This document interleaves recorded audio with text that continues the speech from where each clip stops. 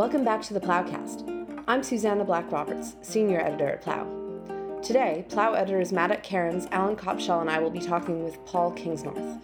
Kingsnorth is a novelist, essayist, environmental campaigner, and recent convert to Orthodox Christianity. He lives in the west of Ireland with his wife and children. Welcome, Paul. It's a pleasure to have you here.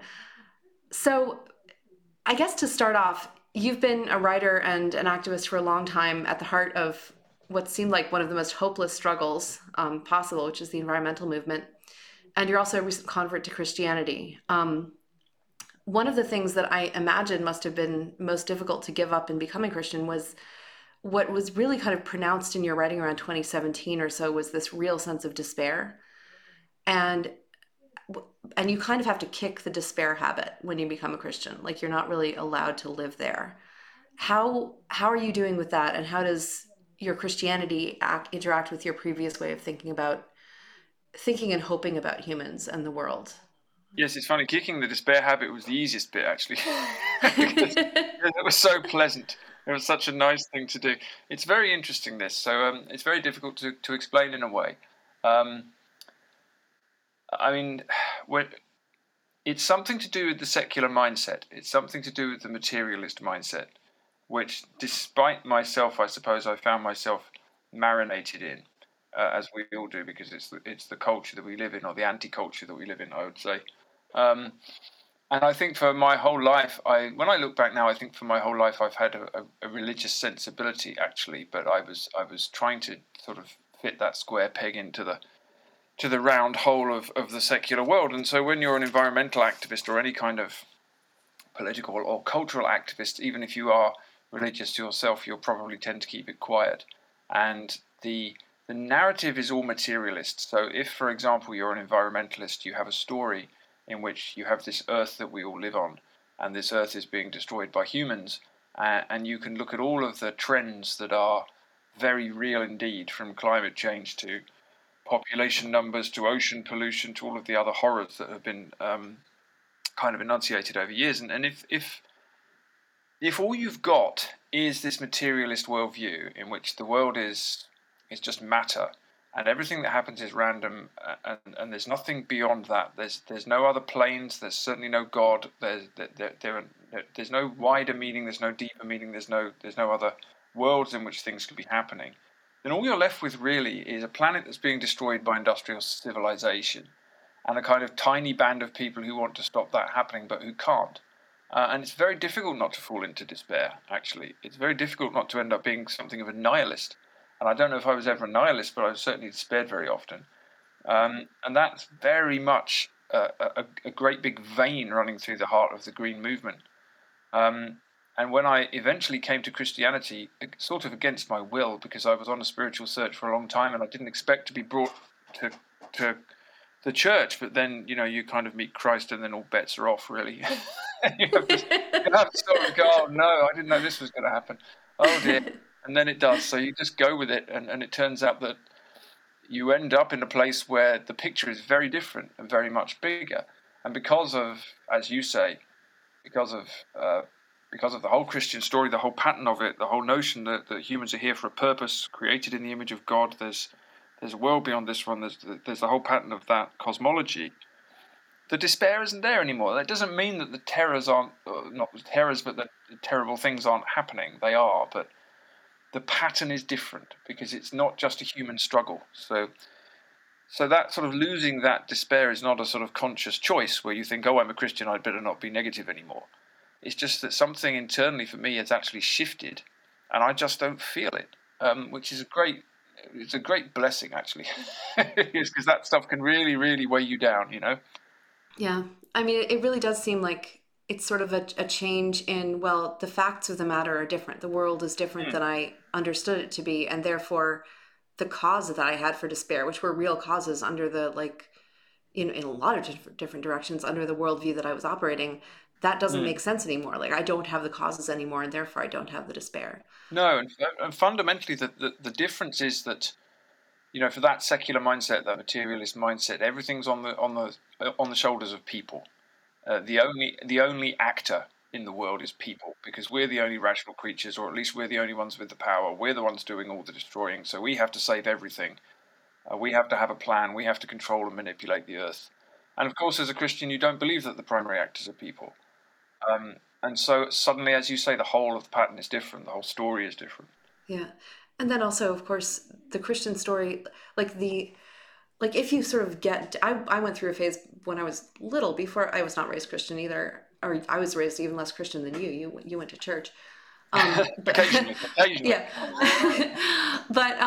But I did have this like sort of anarcho-primitivist phase when I was around 10, where I like, we would be like driving through, through on highways in upstate New York, and I would like see the way that the rock had been broken by, dynamite to get the roads, to make room for the roads. And I was like, we broke we broke the rocks. How could we do that? And then I sort of went through this phase where I was like, I'm not going to be able to experience the world as a human being should if I go around knowing how to read and wearing shoes. And I was pretty young, but like there is this sort of sense of like everything is wrong. It's not just that like one thing is wrong, and then you kind of press into it and you start to think like, well, maybe it was agriculture that was the problem. But yet there's still this like this sense of beauty, the beauty of certain aspects of civilization. So what do you do with that? And one of the things that Christianity did for me, at least, and I wonder whether this resonates, is just like, oh yeah, no, that story is exactly correct. Like there's something very good in creation and in human culture, and also it's been very bad from the beginning in very interesting ways. Does that sort Yeah, of it sort of does. I mean, I suppose it's the thing that I've found most fascinating from the Bible since I became a Christian is the Genesis story, and especially Genesis 2, which just obsesses me, because the quest for me, I suppose, ever since I was young, has been what's wrong with the world. And the story of Genesis will tell you immediately what's wrong with the world, and it will not only tell you it from some mythic or historical perspective, it'll tell you it in terms of the way that humans behave every day. But I'm particularly just fascinated by the creation story, from the point of view of someone who was a nature lover and an activist for a long time. The notion that we're effectively created to be gardeners, and we're put into this place, this garden, to tend and keep it, and we're in communion with everything else. And humans are created when God scoops up soil from the earth and breathes into it. So a human being is soil plus the breath of God, which is a really lovely image for me. And here we are. We're supposed to be gardeners. We're supposed to be managing the place, and of course we choose knowledge and power over that communion, and that's pretty much the everyday choice we continue to make forever. And that's the story of humanity. So we've chosen that path of independence, that path of rebellion, that path of knowledge over the path of communion and sort of followerhood, of discipleship.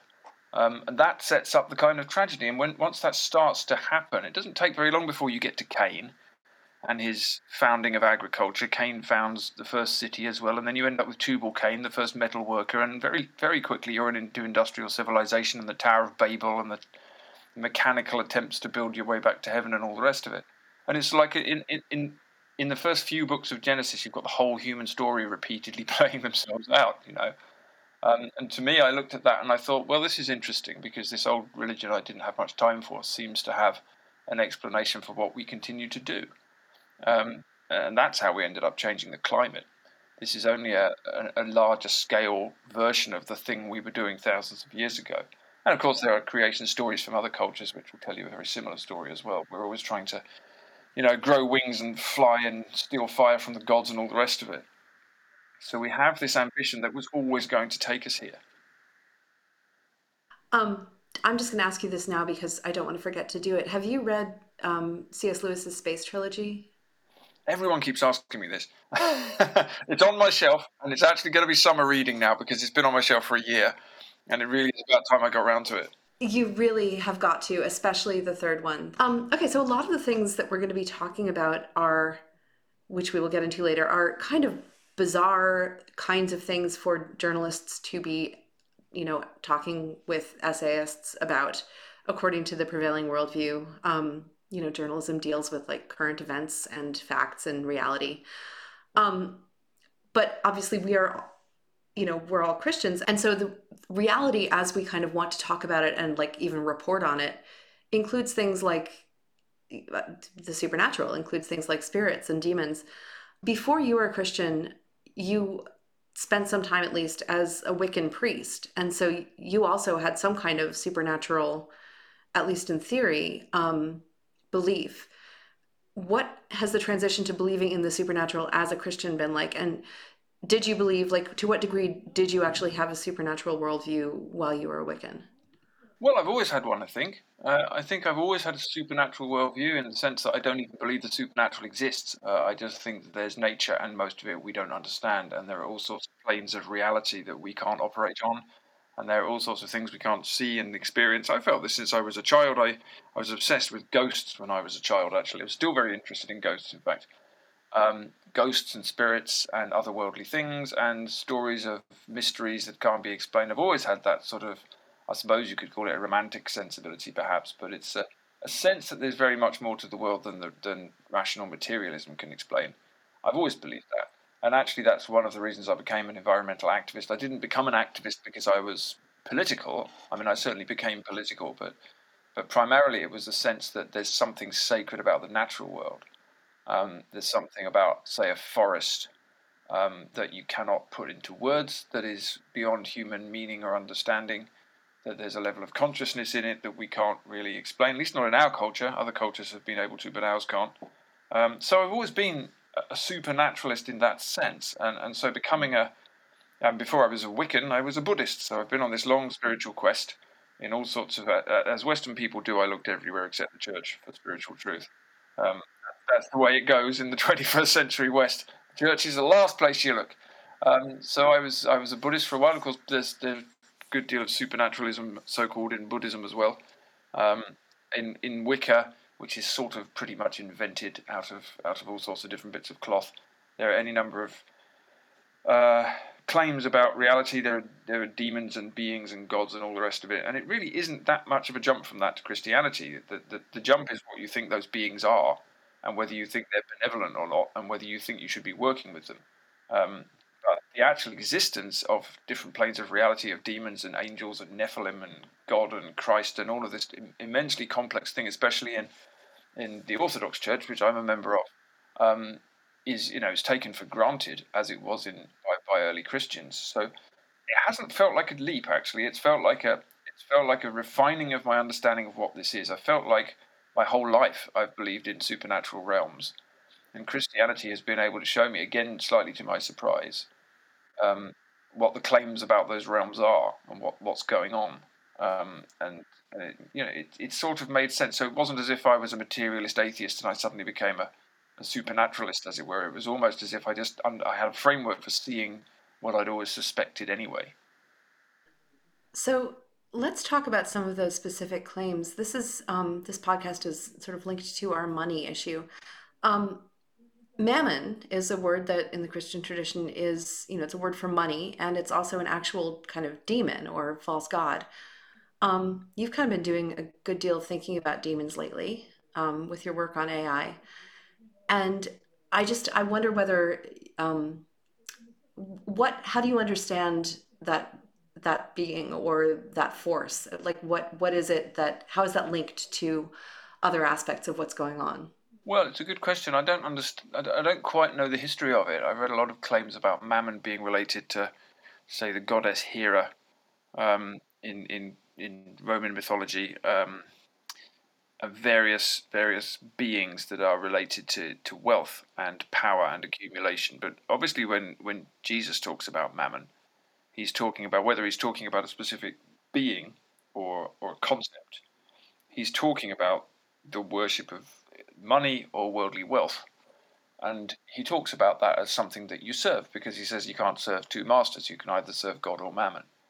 Um, and it seems to me that Mammon is the spirit of accumulation, and it's the spirit of greed, and it's the spirit of the desire for material things. And Christ is opposing that with the spirit of love, which is the spirit of giving away. So if Mammon is the spirit of accumulating and grabbing and grasping, then what Christ is offering instead, or teaching us to follow instead, saying is the way of God, is the the way of giving everything away, which of course is what the saints do. It's what the monastics do. It's what Christians are supposed to do.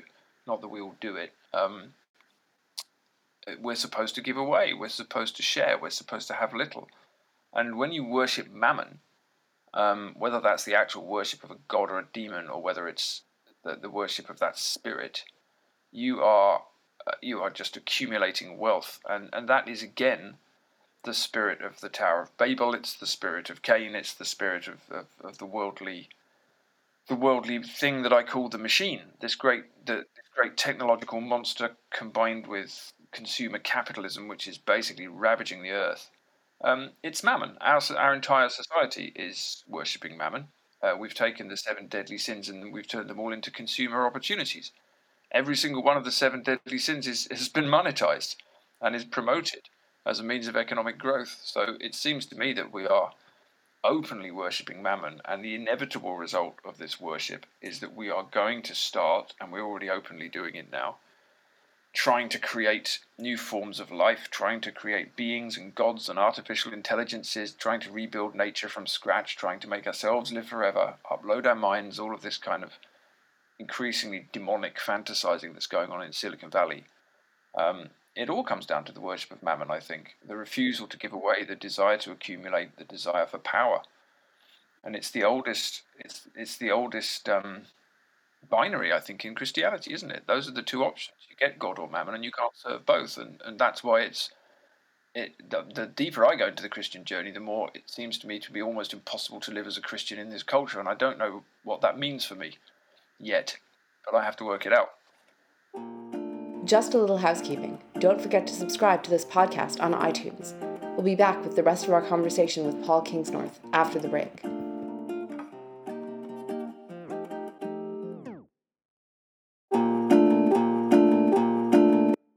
That sort of seems to lead to Alan's questions. Actually, Alan, do you want to jump in there?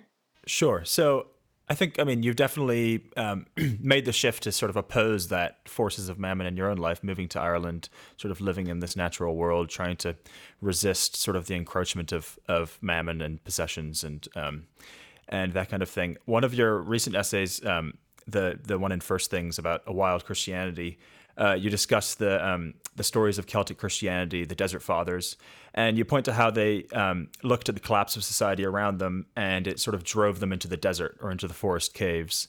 And as you hint at in that essay, I think we can be driven in similar directions in these times, especially with the demons of Mammon, the demons of technology that we've been discussing here, that are so prevalent. But for the Desert Fathers, as you well know, like they saw what they were doing not as a retreat into the desert, but more as an advance. They were going into the desert to train how to fight these demons. They were sort of doing what Christ did when he spent 40 days in the wilderness, being tempted by Satan. And if you read sort of any of the stories of the Desert Fathers, whether the life of St. Anthony or any of these Desert Fathers, it's clear that the desert is where you go to train yourself how to fight these demons. If we do that now, if we sort of escape to this wilder Christianity, what sort of training will it help us go through that will allow us to fight these demons of Mammon? How do you see that as sort of a way of getting to the point where we can confront Mammon? Well, I've been writing and talking about this quite a lot recently, but I'm very much sort of stumbling intuitively towards something that's quite a new Christian. So it's not, I don't feel like I can really teach anybody anything. I'm still learning myself on what those people were doing, but I'm very drawn to this. I'm very struck by the fact that, as you say, when people went to the desert, they certainly weren't running away. They were walking towards it. In fact, a monk on Mount Athos said to me last year, if you try to become a monk because you want to run away from society, you're not going to last 5 minutes. You have to be running towards Christ. That's the point of this. So it's not a retreat in the sense that you're trying to hide, but it is a retreat in the sense that you're stepping away from the values of the world to, as you say, train yourself. And I'm struck by the fact that the word ascesis, the Greek word ascesis, from which we get the ascetical tradition, it simply means exercise. So we're talking about spiritual exercises, like you say, that training yourself to fight the devil.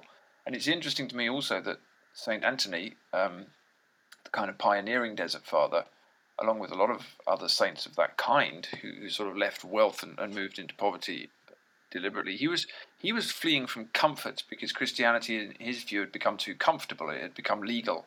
It had become impossible for a Christian to be martyred now that it was becoming an establishment religion, and he wanted to be a martyr.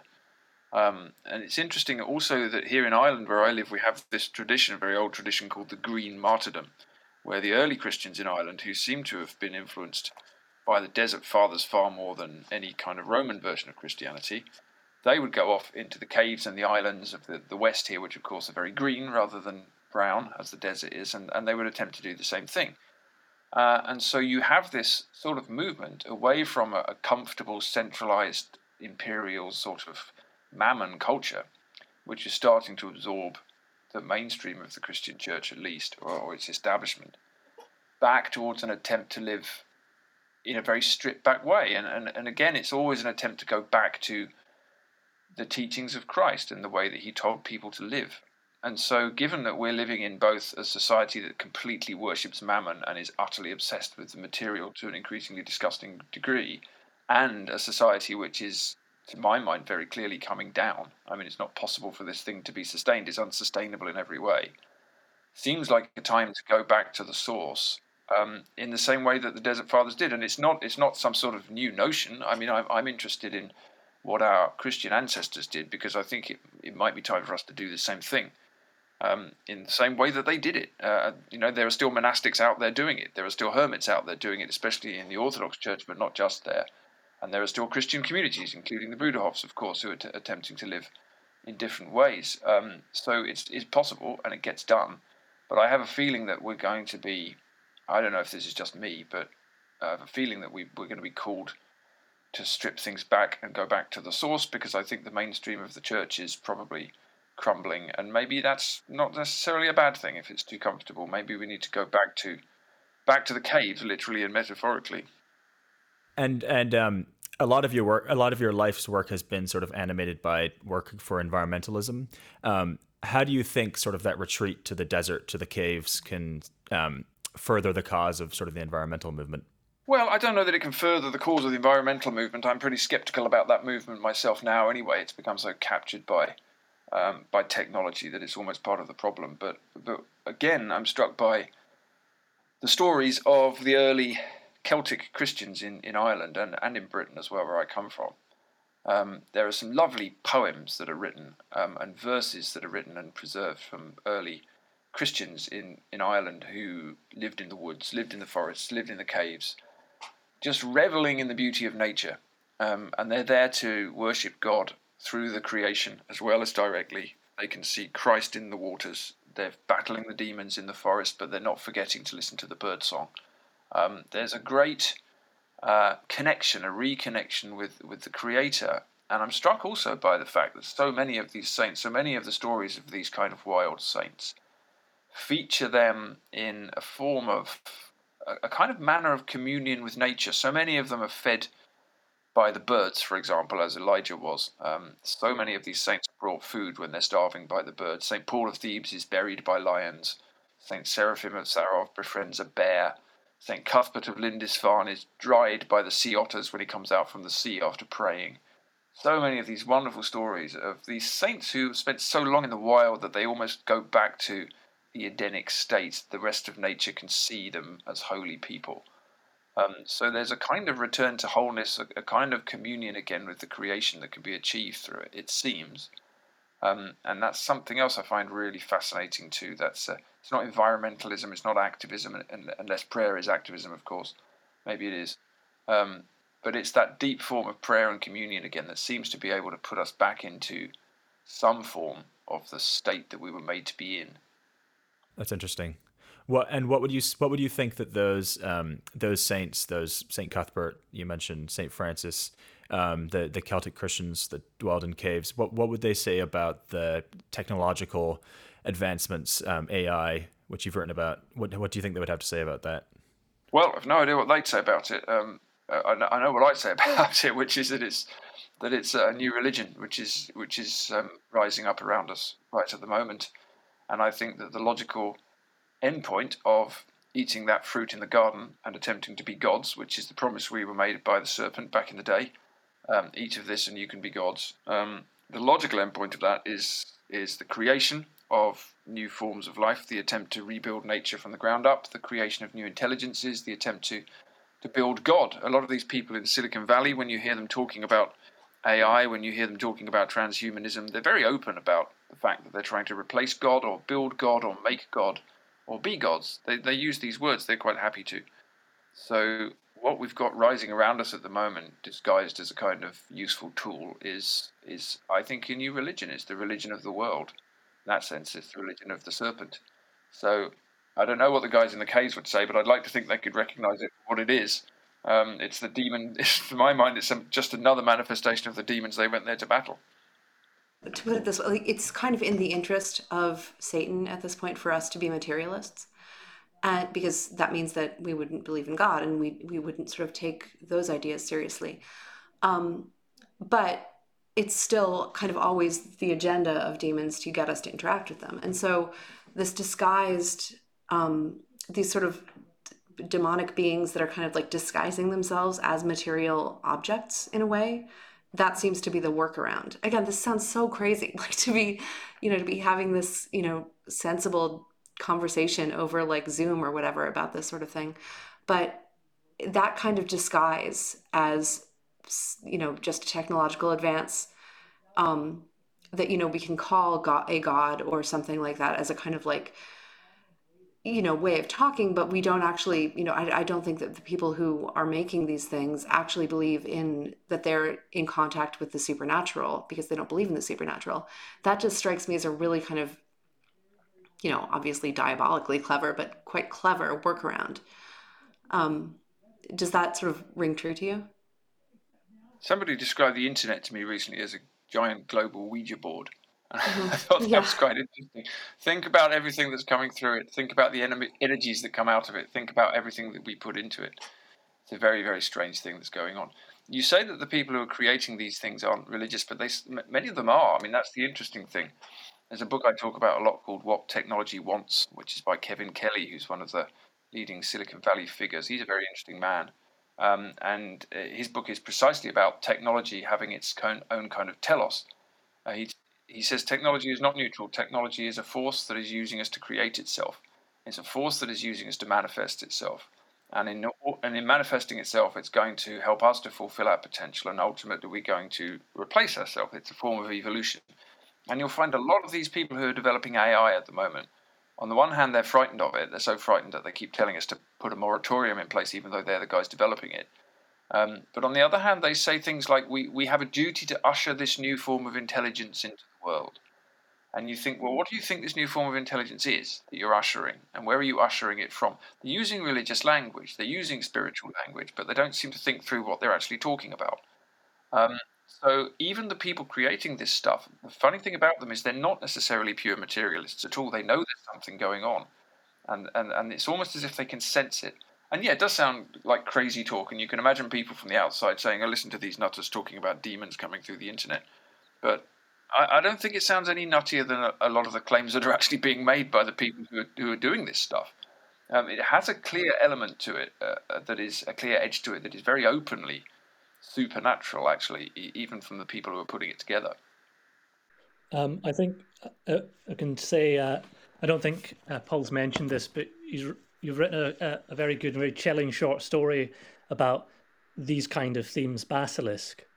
Yes, I did. I wrote a short story a few years ago which toyed with the idea that the internet was a sort of a portal for things to come through. And that was a bit of speculative fiction at the time, but now I'm not sure that it was. It just increasingly feels like that to me. I mean, look, if you take the Christian worldview seriously, if you do believe in the demonic realm, and it seems to me that if you're a Christian, you have to believe in that. You have to believe that there's a spiritual war going on, that there is a force that opposes God, that there are beings that oppose God, that seek to take us away from the light all the time and into the darkness. Those forms are going to manifest in the material world, and they're going to manifest through technology, pretty obviously, because that's the best way at the moment that they can get our attention. And they do get our attention 24/7. So if you do believe that there are beings out there who don't wish you well and who wish to take you away from the place you're trying to walk, which is towards God, then you need to be at least aware of the possibility that there may be there may be means of them doing that. And, Ouija boards and tarot cards are looking a bit old-fashioned these days. One thing I said in a talk I gave in Dublin last week, I did a talk with Jonathan Pajot and Martin Shaw, and we talked about all sorts of different things, but I talked a lot about technology. And one thing I suggested to all the people in the room who owned an iPhone was that if you take your iPhone out of your pocket and you look in the front of it, look at the screen, when the screen is off, you see a reflecting mirror. It's almost like a scrying mirror that the old magicians used to look for demons in. You can also see a reflection of your own face. When you turn it on, you get access to all of the world's knowledge, all of the knowledge of good and evil. And when you turn it over, you see a picture of an apple with a bite taken out of it. Now, I'm not sure how much of that is a coincidence, but it's certainly pause for thought, especially when you remember that the very first Apple computer, the Apple I, went on sale in 1976 at a retail price of $666.66. Oh my gosh! So that is a true fact. I had to double check that. I was so surprised. But maybe it's all a coincidence or a funny joke. But even if it is, it's probably worth paying attention to. Stuart Brand, who is another one of these figures like Kevin Kelly, who's kind of pre-hippie. He was the guy, I'm sure you know, but he's the guy who did the Whole Earth catalog, and Yes. then he was part of early Silicon Valley. His slogan from his hippie days until his kind of like transhumanist days, which is nowish, is "We are as gods and we might as well get good at it."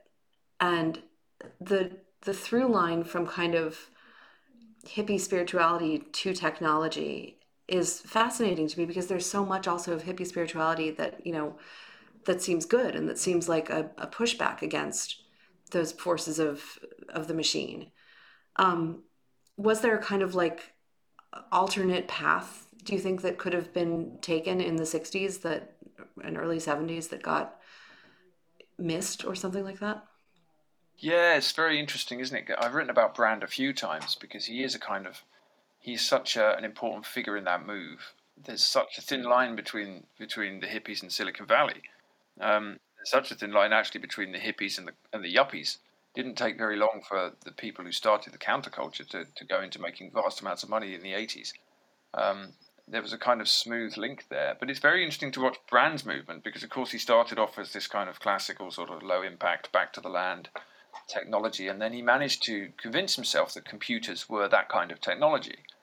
And his initial move in the Whole Earth catalog was to say, well, look, computers are a convivial form of technology. They can link us all together, and we can move into this new world. And then off he went. And as you say, now he's effectively one of the transhumanists. And it is interesting because, as you say, in theory at least, the counterculture was supposed to be opposed to the man, and it was supposed to be against Mammon. I suppose my best understanding of it as a Christian would be that because there was no real theology behind the counterculture, what it ended up being, or actually what it started off being, was all about the liberation of the individual. It was really all about how we shouldn't have to live within structures anymore, and there shouldn't be any rules, and we should all define ourselves. And again, that's a subtle version of what happens in the garden, isn't it? That's pretty much what the snake tells you can do. You can go and live by your own rules, and you don't need to follow God's. And there's almost an obvious through line between, on the one hand, saying, let's break all the systems and just follow our dream, to saying, well, in that case, let's just make the world completely anew with technology from the ground up. Because again, if you don't have a Christian worldview, if you don't believe there's a God, if you don't believe there's any kind of bigger spiritual structure that you're supposed to be following, then again it comes down to a kind of pure materialism, which is really what the counterculture was. So it's materialism and individualism, and you end up in the place of saying, well, yeah, okay then, let's use the tech, let's make a better world. And if you listen to Brand, and if you listen to all these technologists and transhumanists, they're all still utopians. That's the thing that connects them. They all believe that they can use technology to create a completely equal, just world with no suffering and no misery. They're all trying to immanentize the eschaton.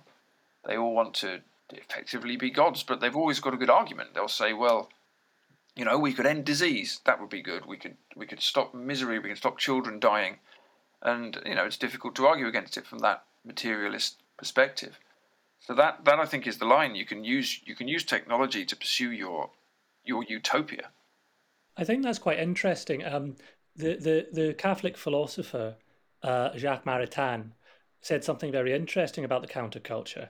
And he said it was as if one of the great apostolic movements of Christian reform had somehow arisen entirely out with the church and headed off away from Christianity and towards it.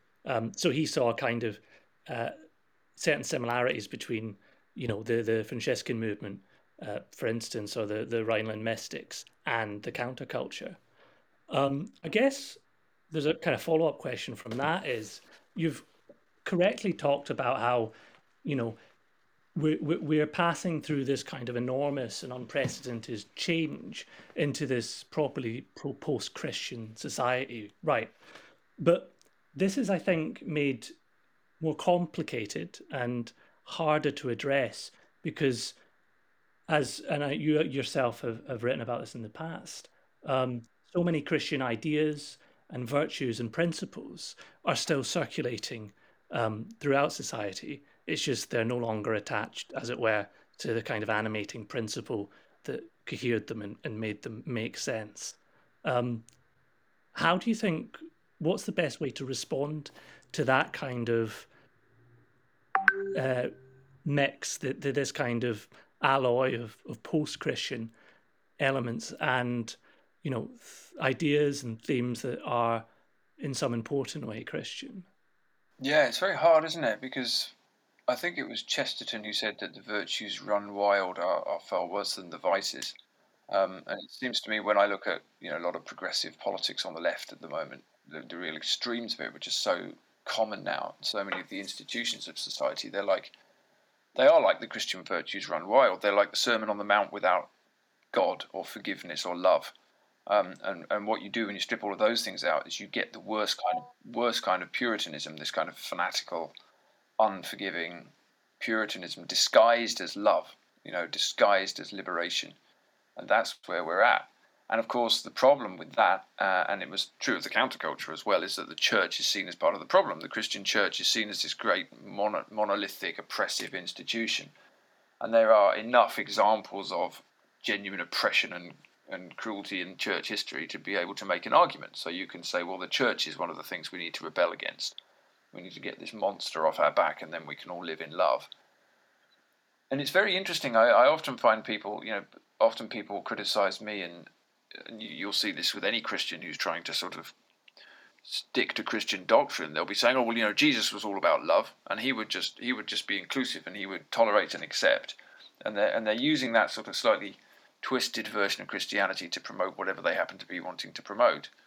And it's very difficult to argue with. It's very difficult to argue with because you have a sort of version of Christianity which is basically slightly bent out of shape. It's got truth in it, but it's bent out of shape towards effectively individualism. So again, it's Christianity ought to affirm whatever I happen to want to do at the moment, which is the new faith. It's the faith of the individual, which again is the old faith. It's the faith of the garden.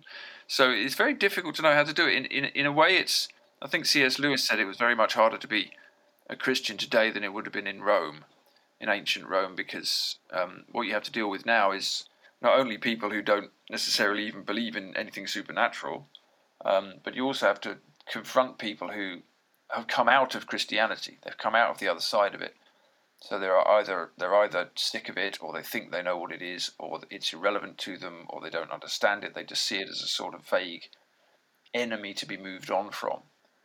And I think, I don't really know how to do anything about that, except, I suppose, probably the form in which you witness it is the most important thing. You have to try and behave like a Christian, which is the hardest part of being a Christian.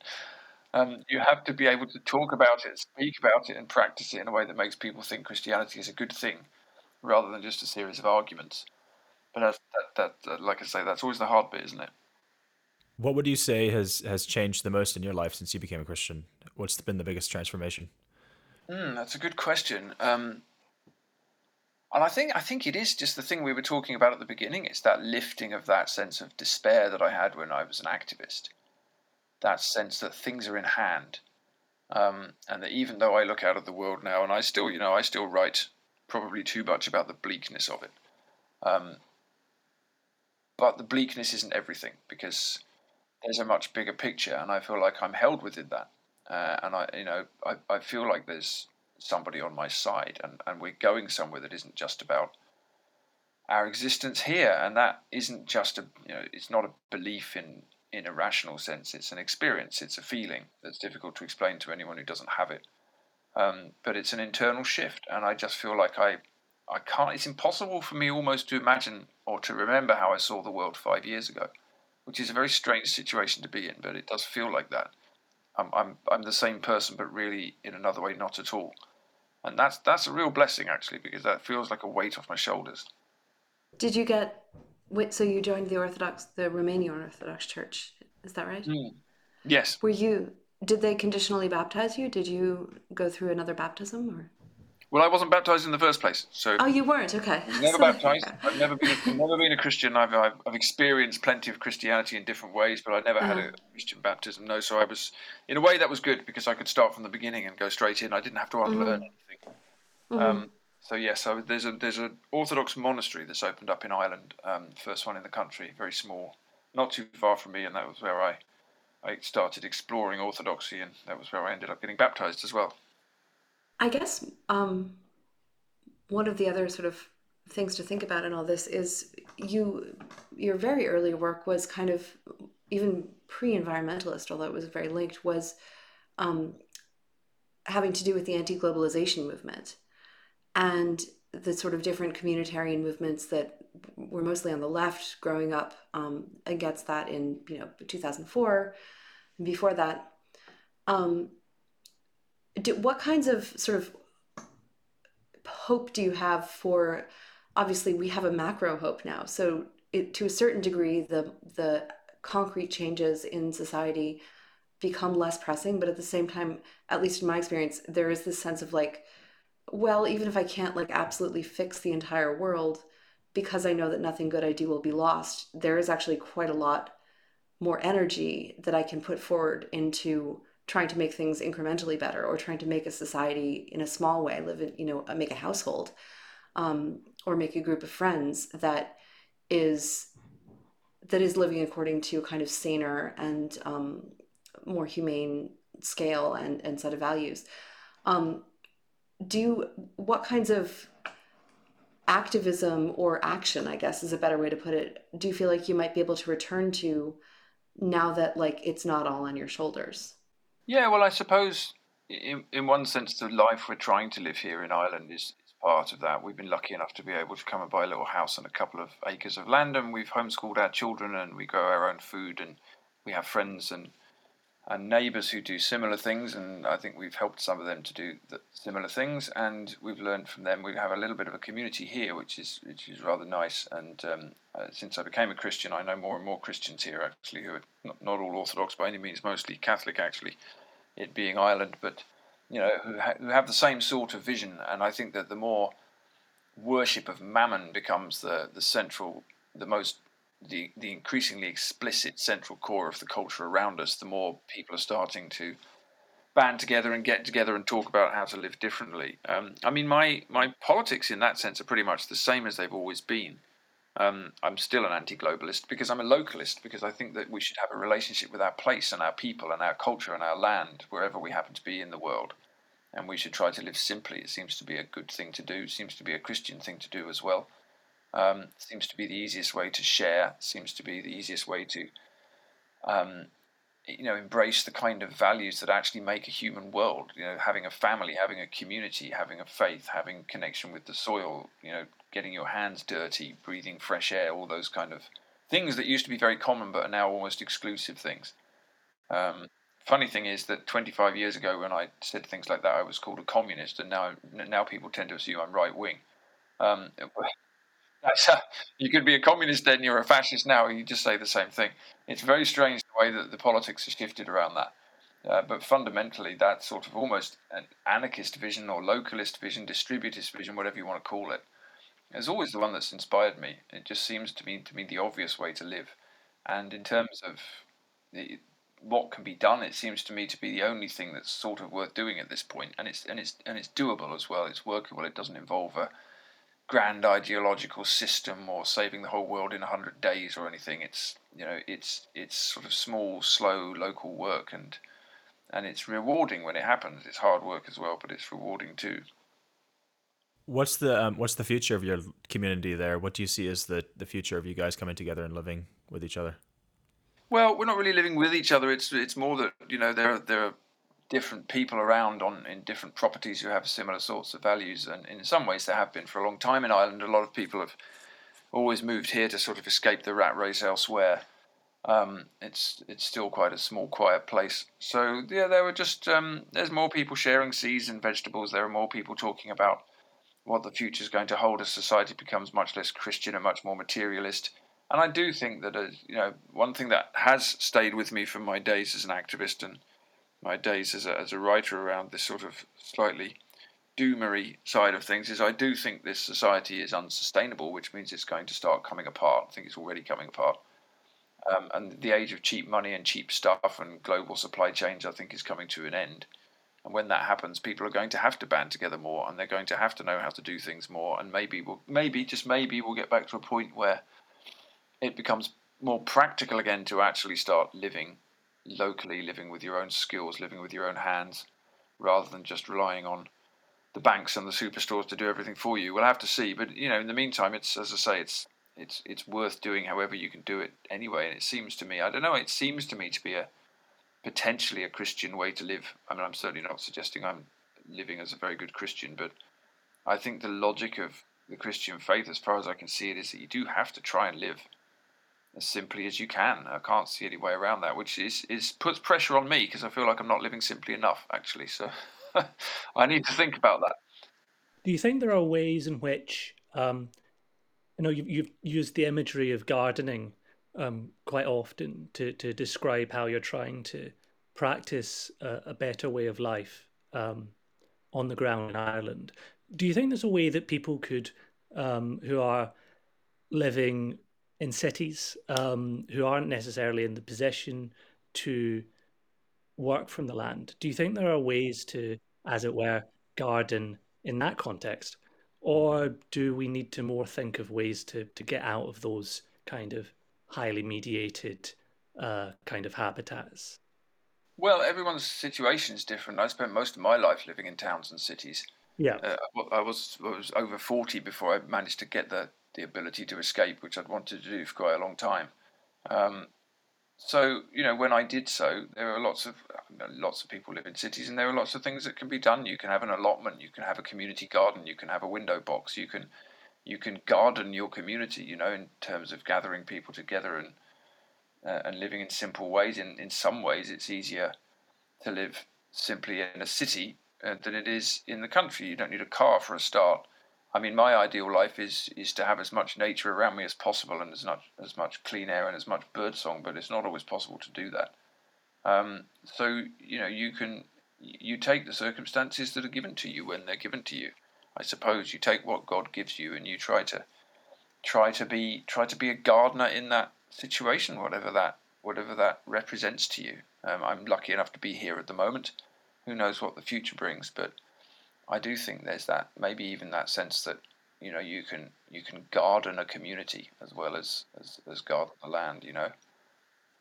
Yeah, and of course, I mean, there's the beautiful image of the church itself as a garden, isn't there? The vineyard. Yeah, no, I think so. Yes, I think so. It's a nice one, the vineyard of Christ. It's a lovely idea. Well, we are going to have to wrap up because we're coming to the end of the hour. But Paul, thank you so much for joining us, and I do hope to have you back on and to convince you at some point to write for Plough. I'd love to, and I've enjoyed the conversation. Thanks for it. Thank you so much. Thank you so much, Paul. Thank you so much. Thanks for listening. Be sure to subscribe on iTunes or wherever you get your podcast needs met, and share with your friends. For a lot more content like this, check out plough.com for the digital magazine. You can also subscribe. $36 a year will get you the print magazine, or for $99 a year, you can become a member of Plough. That membership carries a whole range of benefits, from free books to regular calls with the editors to invitations to special events, and the occasional gift. Go to plough.com to learn more. On our next episode, we'll be speaking with David Bentley Hart. Talk to you then.